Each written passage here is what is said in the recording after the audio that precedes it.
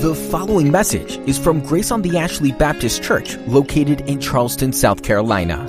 For more information about Grace on the Ashley, visit graceontheashley.org.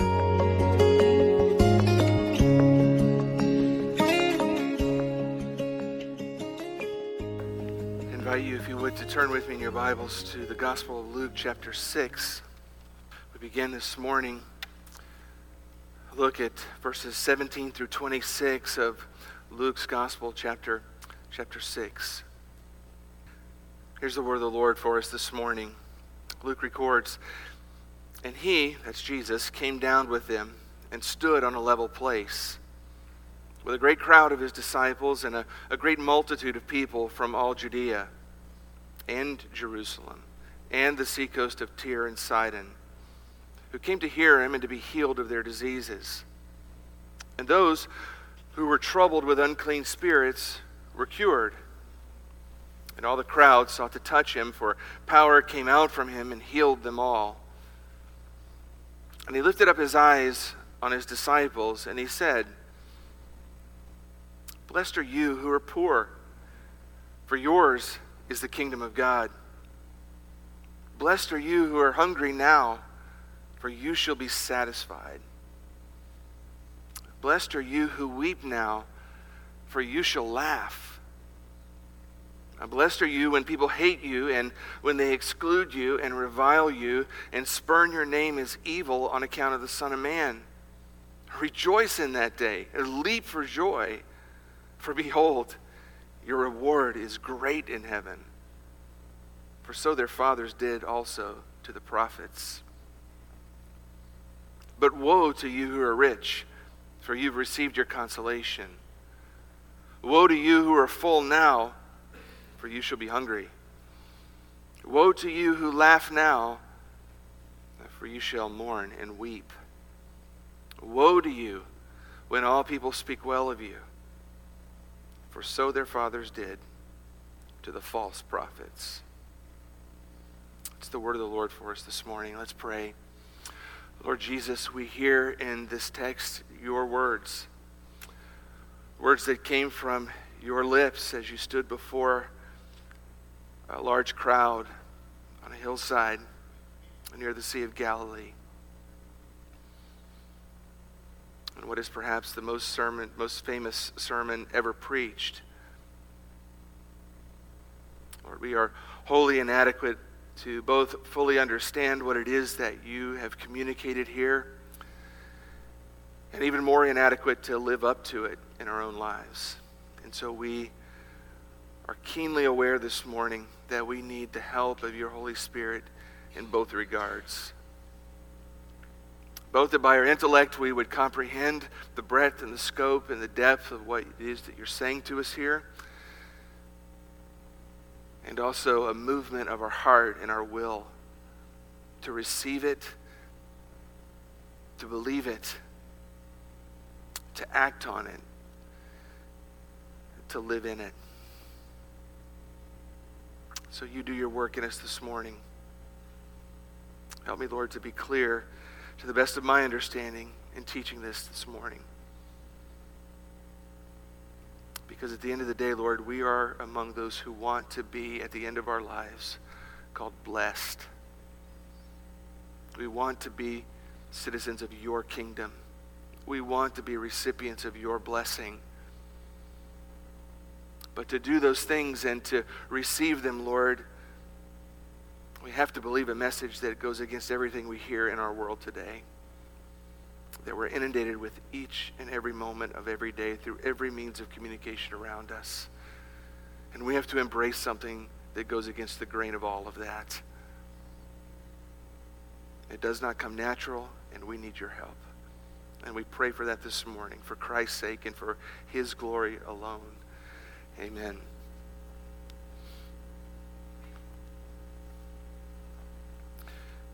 You and I are inundated all day, every day, with communication from the culture around us. We see things, we hear things.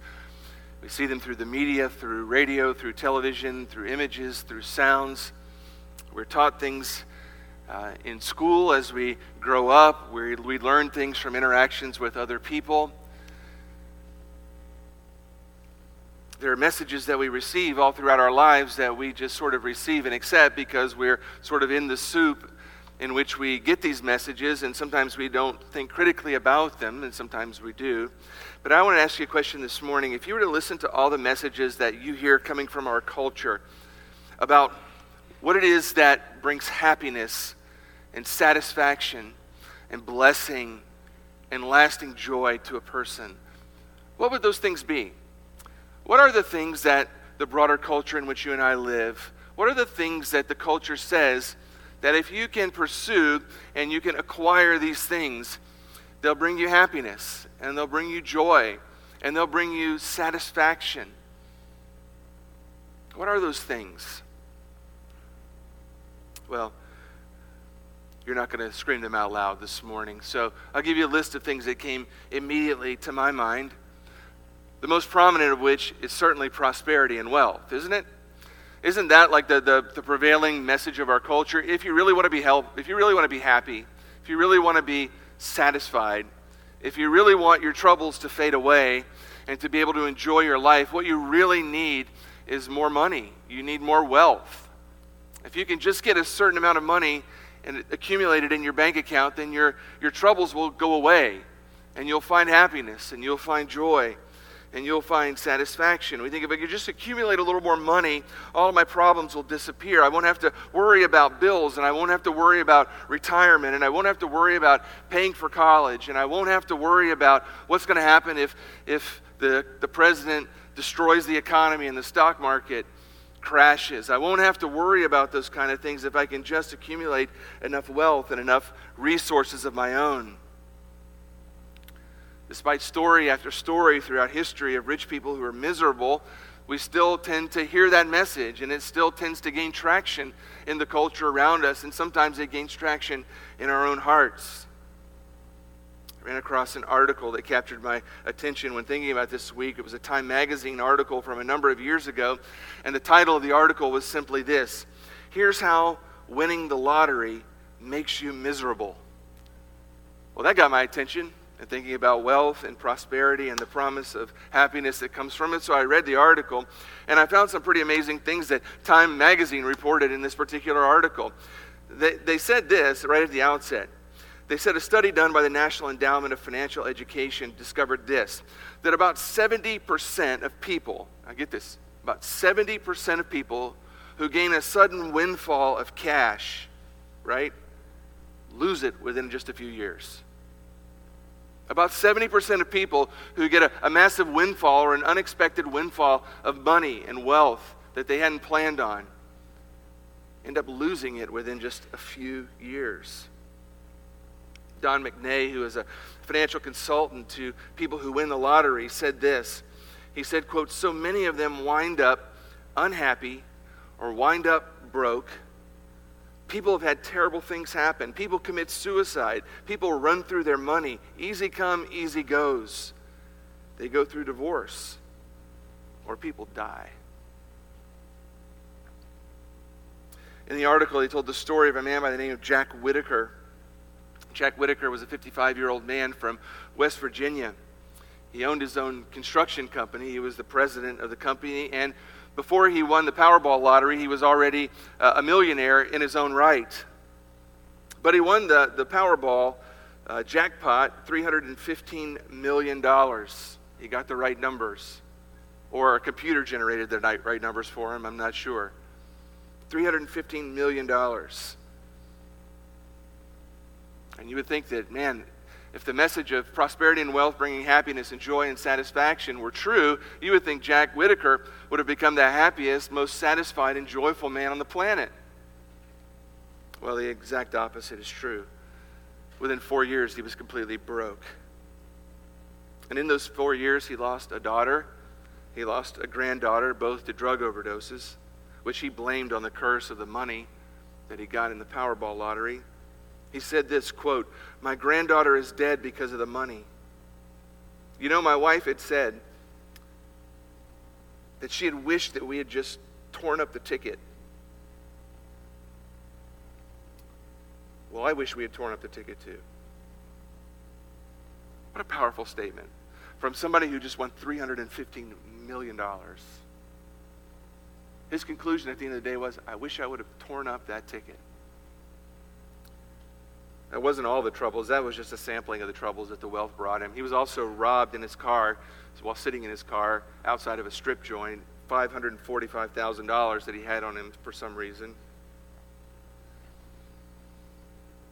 The conclusion of it all, he looked at himself in the mirror, and here's what he said. He said, I just don't like Jack Whitaker. I don't like the hard heart I've got. I don't like what I've become. Remarkable, isn't it? And yet the message that's prevailing around us is that money brings you satisfaction, and that wealth will bring you joy. And if you can just accumulate a little more, and if you can just get a little more, if you can just build up your bank account and your retirement and your IRA, your troubles will sail away into the sunset. Despite the story of many Jack Whitakers, that message still gains traction. Much of our lives is spent pursuing and accumulating more wealth, and for many, even many people who identify themselves as Christians and with the body of Christ, still the pursuit of wealth drives much of their time and energy and passions. I can't help but believe that in some ways we still fall prey to the lie that that's where joy comes from and that's where happiness comes from, just more money, more prosperity. I think another message the culture sends is that it's just fulfilled desires. If it's not money that brings us happiness, it's just having your desires fulfilled. The problem that you have in your life, the culture says, is that you want things and you can't get it. There are people and there are processes and there are belief systems that are standing in your way. If you could just have your desires fulfilled and get the things that you want, you'll be happy and you'll be satisfied and you'll find an unending sort of a joy. And if you look at yourself in the mirror and you find yourself unhappy, then the reason must be that you have desires within you that are unfulfilled. And so the way you deal with that is if you're unhappy with your job, then you just go find another job and it'll make you happy. And if you're unhappy with your spouse, then you ditch that dude and you go find you another guy. Somebody else who will fulfill your desires.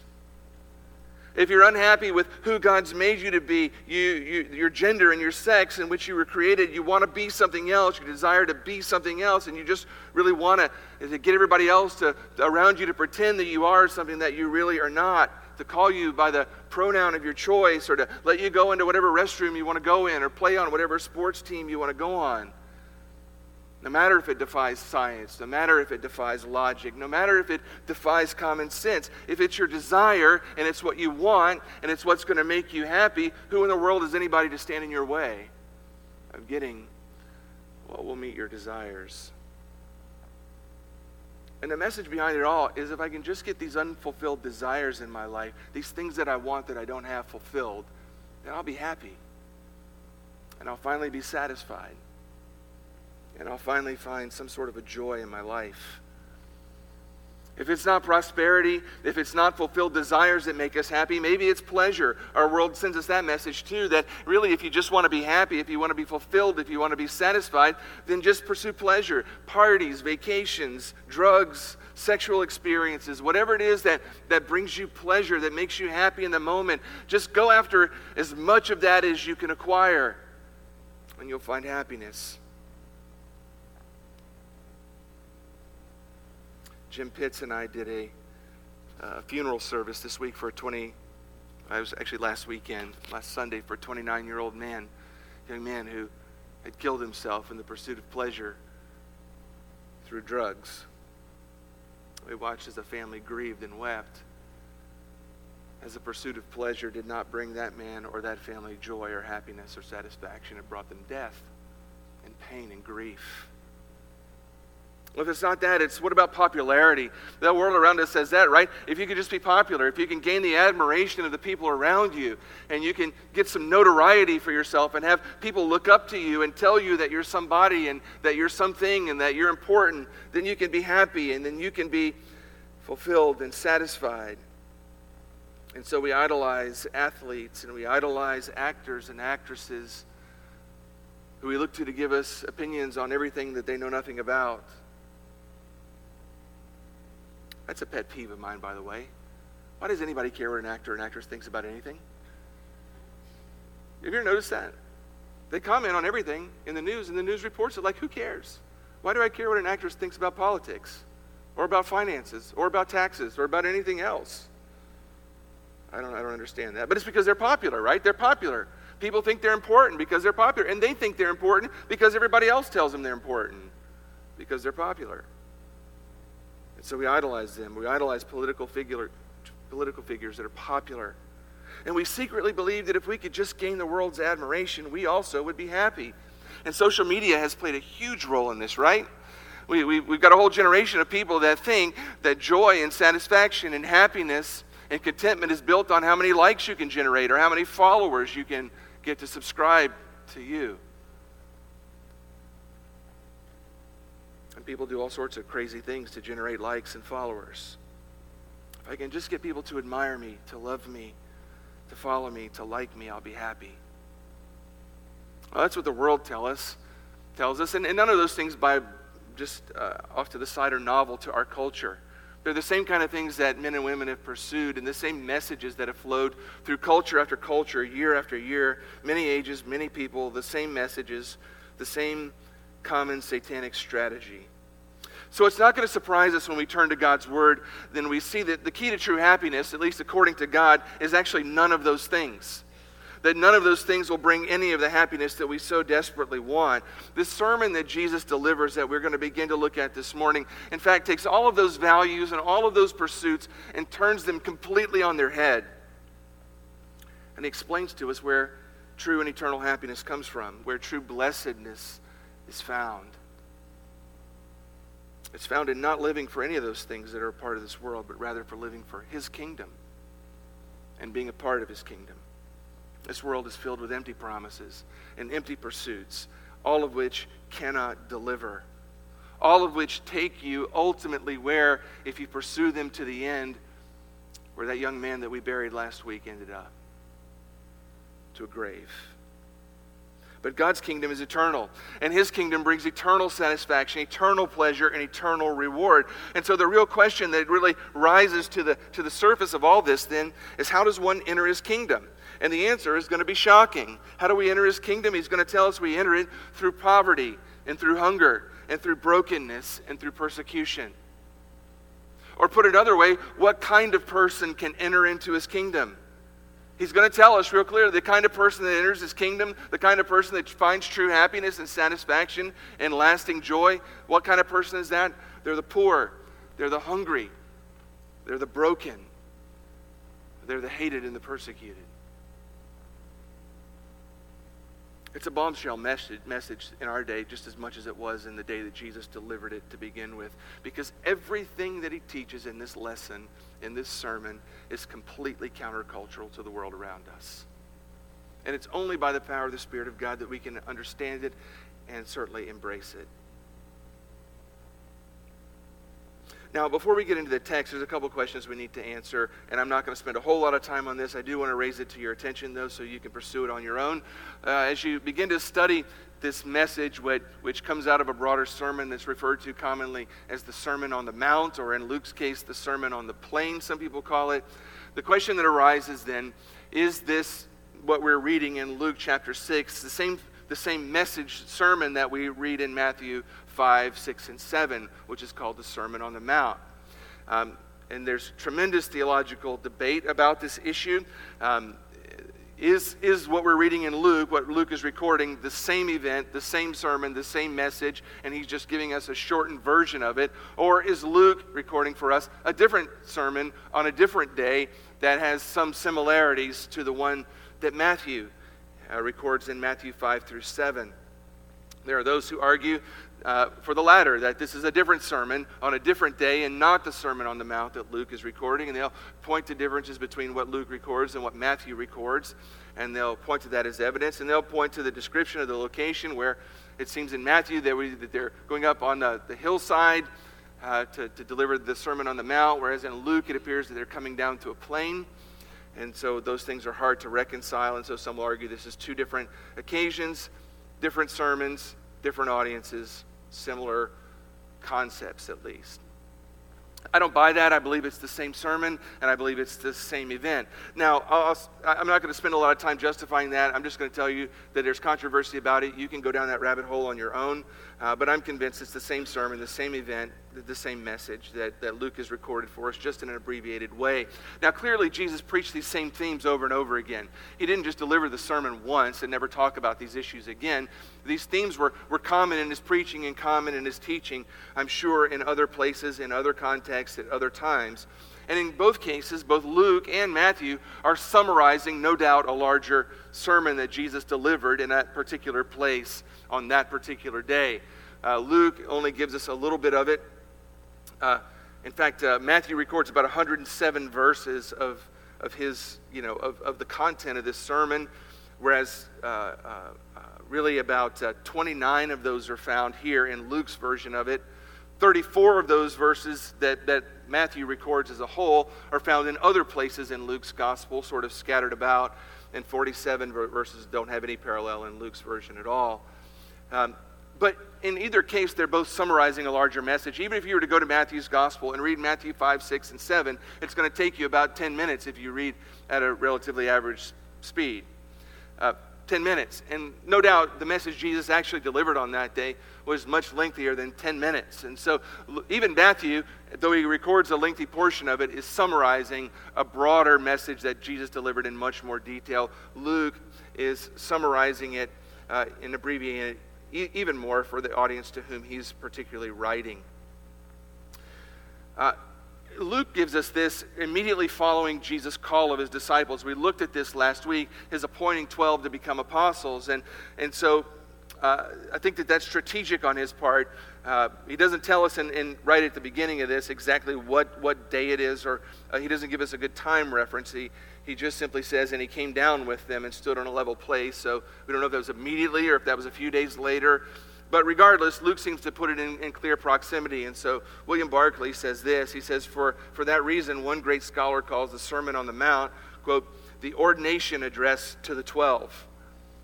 Just as a young minister has his tasks set out before him when he's called to his first charge, so the 12 received from Jesus their ordination address before they went out to their task. So maybe he's right. Maybe that's what part of the purpose of this message is a sort of an ordination message, a commissioning message, if you will, to the newly appointed 12 apostles. But it certainly was aimed at the broader crowd as well. So I think we're talking about the Sermon on the Mount here, so it's the same message. So we're going to look to Matthew's record of this to enlighten our understanding a bit of what Luke is communicating. Now, another question we want to know is who's present for the sermon, and we see that in verses 17 and 18. There's essentially three groups that are present here. He simply tells us in verse 17, and he, Jesus, came down with them. That's the 12 apostles. So they're there with him. Wherever they've been, up on a mountain, they've come down, and they're still with him. And then he tells us there's also a great crowd of his disciples.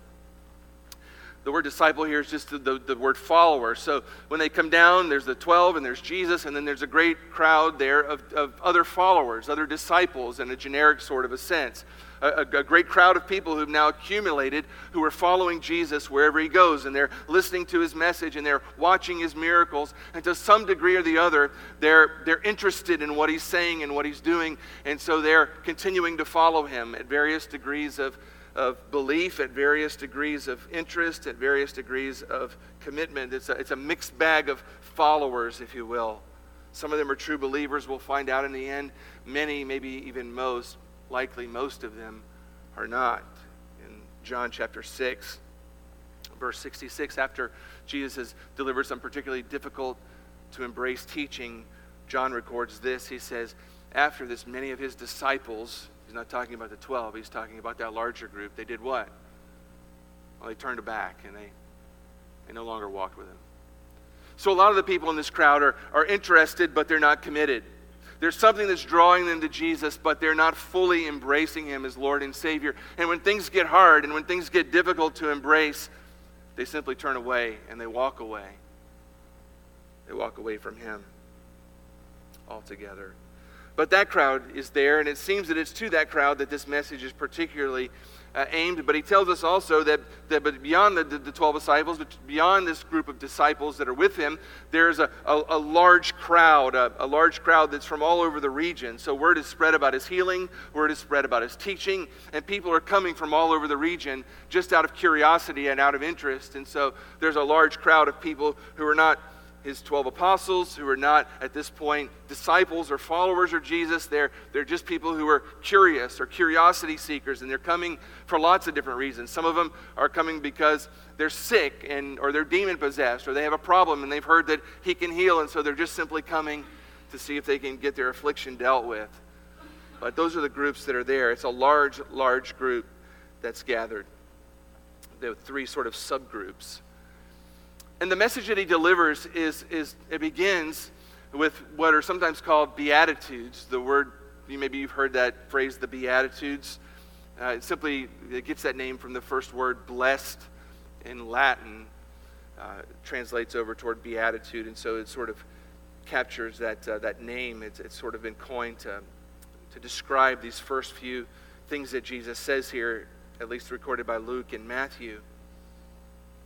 But he gives in Luke's account 4 blessings and 4 woes. 4 blessings followed by 4 related woes. And so we have to answer the question, what does it mean to be blessed, and what does it mean to be woe or woed?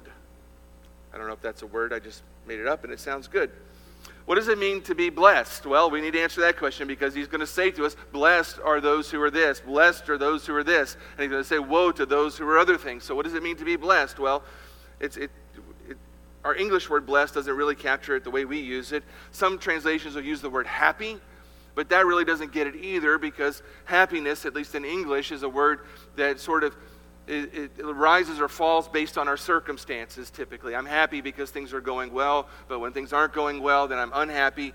And that's not the word that is being utilized here. That's not the meaning, at least, of this word blessed. The word blessed here is not a word that conveys a feeling or an emotion or a state of being that fluctuates based on circumstances. It's a settled sort of a joy that is untouchable or unchangeable by the circumstances around us. It's completely independent of the changes and the chances of life. It's a sustaining happiness and joy that's settled in the heart, that endures through every circumstance, that flows really out of a right relationship with God. So when you hear Jesus say, blessed is the person who, that's what he's talking about. The person that he's talking about is a person who is not just happy when things are good, but they have a sustaining joy, a sustaining happiness that rides through the winds of life, that doesn't fluctuate when things are good or bad, that sustains them through all of life's circumstances, and it flows directly out of a right relationship with God. And as we're going to see, it has both a present sort of orientation and a future orientation. It's a joy that's anchored in the present, but it's also a joy that's fully consummated in the future. It's that kind of a blessing. William Barclay, again, he says this: the blessedness which belongs to the Christian is not a blessedness which is postponed to some future world of glory. It's a blessedness which exists here and now. It's not something into which the Christian will enter. It's something into which he has entered. So there's this present ramification of this blessedness. There is also a future full consummation of it, and we'll talk to that a little bit later. But when you see the word blessed, just think the settled joy and the favored position that comes from a right relationship with God. So think of that. Settled joy, and a favored position that comes from a right relationship with God. Well, if that's what blessing is, well, what's woe? Well, woe, it's like whoa. It's like whoa. You understand the difference, right? Woe is the opposite of blessed. Woe is the opposite of that. If being blessed is a settled joy and a favored position that comes out of a right relationship with God, then being in a state of woe is being in the state of the worst, most unfavorable position that comes from a wrong relationship to God. It's being under condemnation because of a wrong relationship from God. It's the person who has riding on their shoulders calamity and disaster and damnation. And when Jesus uses these words in this sermon, blessed and woe, These are not just sort of wishful descriptives. They're declarations about the state of the soul. They're divine judgments, if you will, in the present that have future ramifications. The person who's blessed is not the person who's just happy. They're the person who stands in a right relationship with their Creator and who are destined for an eternity of joy and satisfaction in His kingdom. Those upon whom woe is declared here are those who are in wrong relationship to their Creator, who are outside of His kingdom, who are destined for an eternal damnation in a place called hell. So what Jesus is talking about here is the eternity of the soul. That's what He's talking about. And every human being falls into one category or the other, either blessed or in a condition of woe. We'll just look this morning, with our time left, at the first of these statements that He makes, beginning in verse 20 and then the corresponding woe in verse 24. Here's what He says: "Blessed are you who are poor, for yours is the kingdom of God." And then down in verse 24, "But woe to you who are rich, for you've received your consolation." That word consolation is not a word we use very often. Think in terms of comfort or think in terms of reward. "Blessed are you who are poor, but woe to you who are rich." The word poor here is a word that has a lot of different meanings in our culture. You hear poor, that can mean a lot of different things. The Greek word used here is a word that describes someone who is utterly poverty-stricken. It's the person who finds himself in abject poverty. It's the beggar on the street who has absolutely no means of support, who's completely and totally dependent on other people, literally to survive. So the person who's blessed here is the person who is in abject poverty. It's the person who has no means in and of themselves to sustain themselves. It is the person who is poverty-stricken, who's a beggar, who has no means to make things work for themselves. And the contrast is between that person and the rich person. The poor person, we're told, is blessed, and theirs is the kingdom of God. The rich person, we're told, has woe upon him, and that's a person who's already received whatever consolation and comfort they're going to have. There's nothing coming down the line that's going to be for them that's good. And so we have to ask the question immediately when we hear the terms poor and rich, what is He talking about? Is He talking about material wealth is here? Is He talking about people who are materially rich versus people who are materially poor? Is He talking about just stuff and money and possessions and things? Is there some inherent godliness and blessing to being poverty-stricken versus having things? Is there some inherent ungodliness and having money and having a home and having a vehicle and having clothes to wear and having plenty of food? Is poverty inherently godly? Is wealth inherently ungodly? Well, the answer to that question is, of course, that's not what He's talking about. He's not talking about material wealth. We have a whole wealth of teaching in Scriptures that makes that quite clear. In fact, there are some very wealthy people throughout the pages of Scripture who the Bible says are very clearly blessed by God and godly people. We think in terms of Abraham. We think of Job. We can think of King David. We can think of other people, even in the New Testament, people like, ultimately, people like Joseph of Arimathea and some others. People who are wealthy and yet blessed. So it can't be just about material wealth, can it? The Bible has a lot to say about money and wealth. Don't get me wrong. It has a lot to say about that. It has a lot to say about it. It tells us a lot of things about money and wealth. It tells us that money and wealth can bring to us particular spiritual challenges, that the more we have of it, it does bring some unique challenges spiritually that come into our world. It tells us that money and wealth, material-wise at least, can make it difficult for people to enter the kingdom of heaven. Those things can become an impediment to being a part of the kingdom of God. Matthew 19, verse 23, Jesus says to His disciples these words, "Truly I say to you, only with difficulty will a rich person enter the kingdom of heaven. And again I tell you, it's easier for a camel to go through the eye of a needle than for a rich person to enter into the kingdom of God." We won't spend a lot of time there, but suffice it to say, on a very simple, clear reading of the text, what Jesus is saying is material wealth and riches makes it difficult for a person to receive the gospel and to enter the kingdom of God. It's difficult for rich people to be people who are rich in wealth to be poor in spirit, is another way of saying that. It's not impossible, it's just hard. You say, well, why is it hard? Because people who are rich with material things are tempted to trust in the material things rather than to trust into God. Proverbs 11:28 says that. Proverbs 11:28 says, whoever trusts in his riches will what? They'll fall. But the righteous will flourish like a green leaf.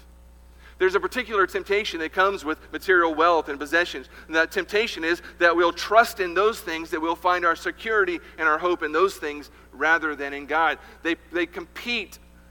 They compete with God for our allegiance.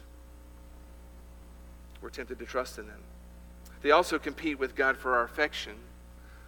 1 Timothy chapter 6, verse 10, very familiar New Testament passage. Paul writes to Timothy and he says this, for the love of money is the root of all kinds of evil. It's through this craving that some have wandered away from the faith and pierced themselves with many pangs. The money itself isn't evil. It's the love or the affection for that money and that wealth that rots the soul. We're tempted to love our money more than we love God. We're tempted to have a desire for our money and to pursue our money with all of our hearts more than pursuing God with all of our hearts. And our affections get attached to our stuff, and our love for God grows cold. And so when our love for God and our affection for God is eclipsed by our love for money, well, Paul says what happens? We wander away from the faith. So, spiritual challenges come into the life of those who have material wealth and material possessions. Those spiritual challenges can be impediments to entering the kingdom of God. They make it, at the very least, difficult for rich people to get into the kingdom. The Bible at least tells us that. The Bible tells us an awful lot about how we're to handle our money as well. It tells us we're to invest it in the kingdom of God. That material wealth can be used as an investment in God's kingdom, and that's a legitimate and good spiritual use for it. We'll see when we get to Luke chapter 12, Jesus is going to tell us a parable about a man who has a lot of wealth. His wealth is not in an IRA or in cash or in his bank account, but it's in his crops because he's a farmer, and God has given him, blessed him with a bumper crop this particular year, and he's filled up his entire barn with all of his crop, and he's got a huge problem on his hands. The huge problem is the crop is too big and his barn is too small. And he finds himself going, now what am I going to do with all of my stuff here, all of my crop? I don't know what to do. My barn is full. I don't have anywhere to put it. And so he thinks to himself, self, what are you going to do? And he said, I got it. I got a great idea. I'll build bigger barns. And then I can store more stuff. In verse 20 of chapter 12, God says to this man, you fool, this night your soul is required of you, and the things you've prepared, whose will they be? So is the one who lays up for himself and is not rich toward God. It's not that the wealth is horrible. It's that this man was hoarding his wealth, living selfishly. He was not rich toward God. He was rich toward himself and not rich toward God. There's a way to have wealth and to be rich toward God at the same time, to invest in his kingdom and the work of his ministry around the world. The Bible also tells us that when we have wealth and material things, that they can be used as an expression of godly generosity. We can be generous with it. In 1 Timothy chapter 6, verse 17 and following, as for the rich in this present age, charge them not to be haughty, nor to set their hopes on the uncertainty of riches, but on God. In other words, if you're rich, here's what you need to know. Don't be proud. Don't be arrogant. Don't be boastful in your wealth. And don't set your hopes on the riches, but set it on God, who richly provides us with everything to enjoy. You're to do good, to be good, be rich in good works, and to be what? To be generous and ready to share. Thus, storing up treasure for themselves as a good foundation for the future. So this principle that God has blessed you with an abundance of wealth, that you can actually use that wealth in being generous, that in giving it away and sharing it with other people, you're actually storing up for yourself a different kind of a wealth, an eternal wealth, and the bank account that resides in heaven. It's using your wealth to do good, to help others. The scriptures never portray money and wealth as a measure of godliness or ungodliness either way. They just warn us that it makes it difficult for rich people to enter the kingdom of heaven, and it gives us an awful lot of sort of truths to fence in how we're to use wealth if we should be blessed to have it. But it is no indication of whether someone's godly or ungodly. So that's not what he's talking about here. He's not talking about material wealth. So what kind of poor and rich is he talking about here? Well, Matthew chapter 5 captures it for us. In Matthew's account of the message, he says this, that Jesus said, "Blessed are the poor in spirit, for theirs is the kingdom of heaven." So that's what we're talking about, the poor in spirit, not the poor in money. The poor in spirit, what does that mean? Well, there's a whole Old Testament backdrop to this picture of a poor man, a person who's poor in spirit. You could go to the Psalms. We could go a lot of places, but for time's sake, we'll just look at a couple Psalms this morning. Psalm 34:6. This poor man cried, and the Lord heard him and saved him out of all of his trouble. It's a poor man who's desperate, cries out to the Lord and is saved. Psalm 72:12, "For he delivers the needy when he calls, the poor and him who has no helper." The Lord comes to the one and delivers the one who's poor and doesn't have anyone else to help him. Psalm 113, verse 7, "He raises the poor from the dust, and he lifts the needy from the ash heap to make them sit with princes and the princes of his people." It's the poor man. Who's the poor man in the Psalms? As you take a composite of what they tell us, the poor man is the humble man. He's the humble man who has very little, but who puts all of his hope and his trust in God, who he sees as his only hope. He's the humble man who doesn't have very much, who looks to God as his only source of hope. That's the poor man in the Old Testament. So who are the poor in spirit, if we were to sort of put that all together? Well, the poor in spirit is the person who looks at themselves in the mirror and recognizes their own total helplessness as far as spiritual things go, and has put their whole trust in God. It's the person who looks at themselves in the mirror, and when they evaluate their own spirituality, they look at themselves and they say, you know what? I am utterly spiritually destitute. I may do some good things here and there. I may go to church. I may read my Bible. I may pray. I may help people on occasion. I may do good things. But at the end of the day, none of that has really any value, at least in the case of earning me any favor with God. Because at the end of the day, what I really am spiritually is a beggar who's destitute, whose only hope is to look to God and put my trust in Him and hope and pray and trust that He'll deliver me by His grace and not on my merit. That's the person who's the poor in spirit. To be poor in spirit is to see ourselves as we truly are spiritually, to see ourselves as lost and desperate and hopeless beggars, completely unable to earn God's favor, completely dependent upon God to save us. It's to realize that apart from Jesus Christ and His work on the cross on our behalf, we are spiritually destitute and eternally doomed. That we have no hope. Regardless of our wealth, regardless of our education, regardless of our popularity, regardless of our accomplishments, regardless of how much Bible we know, regardless of our good behavior, regardless of how many religious rituals we've undergone, all of that added up into a big pile ultimately amounts to nothing as far as meriting our salvation. Nothing. A.W. Pink says this: poor in spirit, it is the opposite of the haughty, the self-assertive, the self-sufficient disposition which the world so much admires and praises. It's the very reverse of that independent and defiant attitude which refuses to bow to God, which determines to brave things out. It is to realize that I have nothing, I am nothing, and I can do nothing, and I have need of all things. That's what it means to be poor of spirit.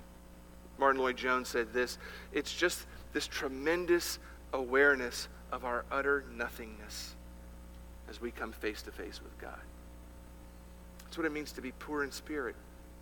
It's the opposite of our American can-do attitude. It's the opposite of the philosophy that says you can be all that you can be. It's the opposite of self-reliance and self-motivation. It's the opposite of an attitude that says, no, I can pull myself up by the bootstraps and I can do better and do good things and please God by just going out there and doing better. It's the opposite of earning my own way.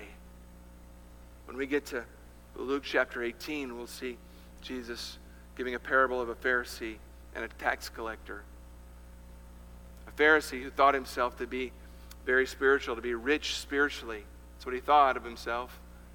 He pranced around in front of everybody, he prayed out loud and extolled the value and the virtues of his spirituality. He tells everybody in his prayer about all of his good religious works, how good of a person, how moral of a person he is. He tells everybody through his prayer how religious of a person he is. And he is a religious person. And at least by the standards of the religion of his day, he is a moral person, at least outwardly.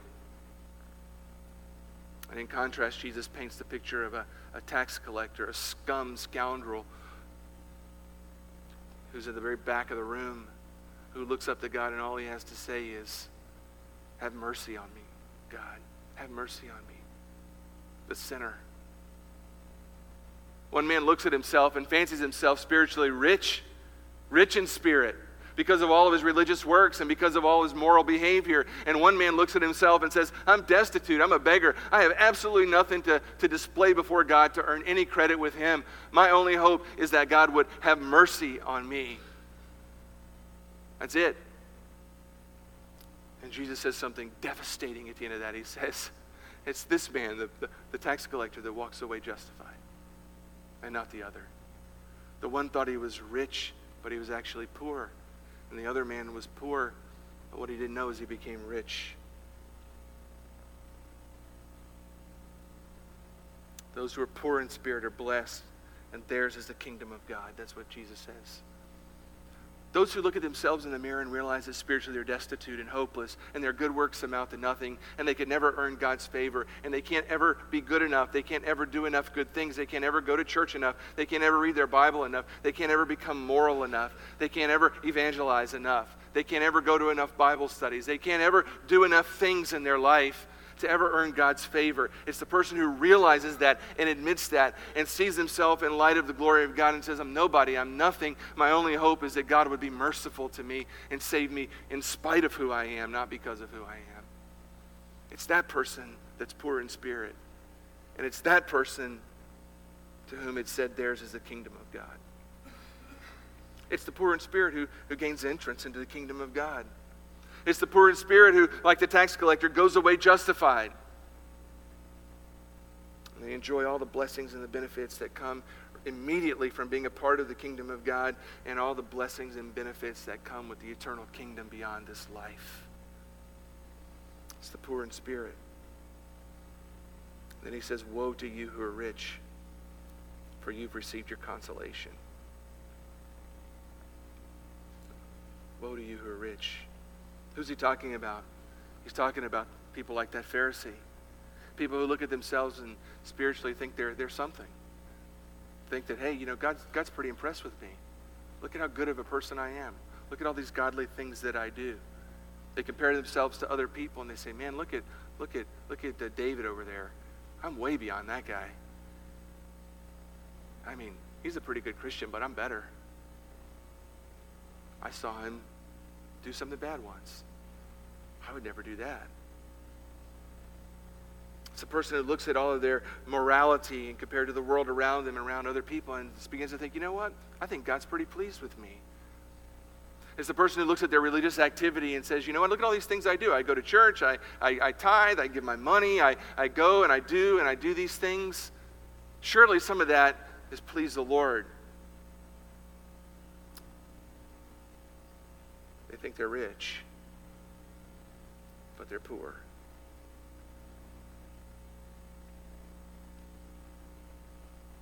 It's like the religious leaders of Jesus' day. That's how they saw themselves. They kept the law, and so they thought that pleased God and earned them credit, made them spiritually rich, but it didn't. All it made them was damned. But Jesus says to this crowd, if you want to be in the kingdom of God, if you want eternal happiness and blessedness and a joy that sustains you through anything that the world throws at you and that life comes at you with, just be poor in spirit. That's where it begins. And you say, well, then how do I do that? How do I become poor in spirit?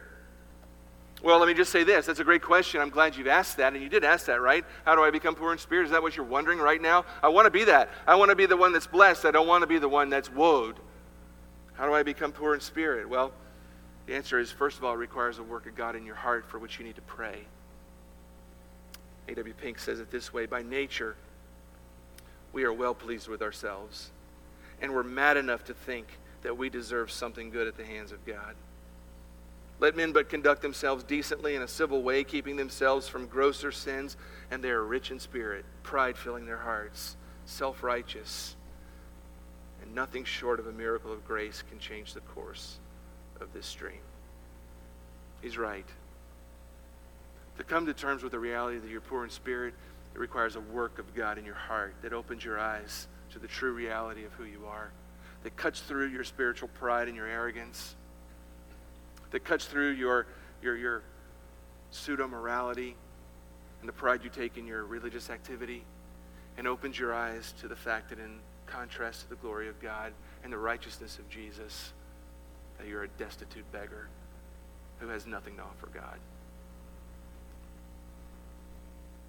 If you're proud this morning of your spiritual activity, pray that God would open your eyes to the truth, that He show you who you really are spiritually before Him. It requires that work of God in the heart. And the other thing you can do is stop trying. Stop trying to earn God's favor with your good works. Stop trying to earn God's favor with your religious rituals, and look to the cross of Jesus, where Christ has done everything for you, where He only requires that you place your faith and trust in His payment for your debt and the redemption that He earned in your place, and to receive from Him all that you need to be saved. That's what it means to be poor in spirit. You want to be right with God? You want to be part of His kingdom? The answer is not to walk out of this room this morning with some sort of a resolution in your heart. You know, this week I'm just going to do better. This week I'm going to stop doing X, Y, Z, and I'm going to start doing X, Y, Z. That's not the right response. It's not to walk out of this room and say, I'm going to pull myself up by the bootstraps and just get better at this Christian thing. The right response is to say, God, break my heart and help me see the true poverty of my soul. And help me see the glory of Jesus Christ, in whom I have everything I need for life and godliness and eternal life. And trust in Him and look to Him and find everything you need in Him, the one who died for you. Let's pray together. Lord Jesus, the only way into your kingdom is to be poor in spirit, is to abandon any hope of earning our way through our morality or through our religious activity or through being better than the next guy. It's to abandon any way of looking at life and the world as though it's some huge scale where we just have to somehow accumulate more good works than bad and we'll find our way in. It's to look at ourselves in the mirror in light of your glory and see that we are utterly spiritually destitute. We have nothing to commend ourselves before you. That we're beggars spiritually, who need everything, and we have no ability to get it on our own. But Lord Jesus, when we realize that, we look to your cross and we see that you, the perfectly righteous one, you lived a perfect life, accomplished what we could never accomplish, even if we were to try. And you willingly laid down your life on a Roman cross where you died to pay our debt of sin. You died, you were buried, and you were raised from the grave. And you stand before us this morning saying, my kingdom is open to any person who will abandon every effort of self-salvation and look to me and place their trust and hope in me and what I've done for them. Lord, I pray that you would open eyes in this room this morning, To those who are proud of their spiritual accomplishments, that you would crush that pride. That you would make us all a people who are the poor in spirit. And that we would cry out to you and find in you everything. For we pray it in Jesus' name. Amen.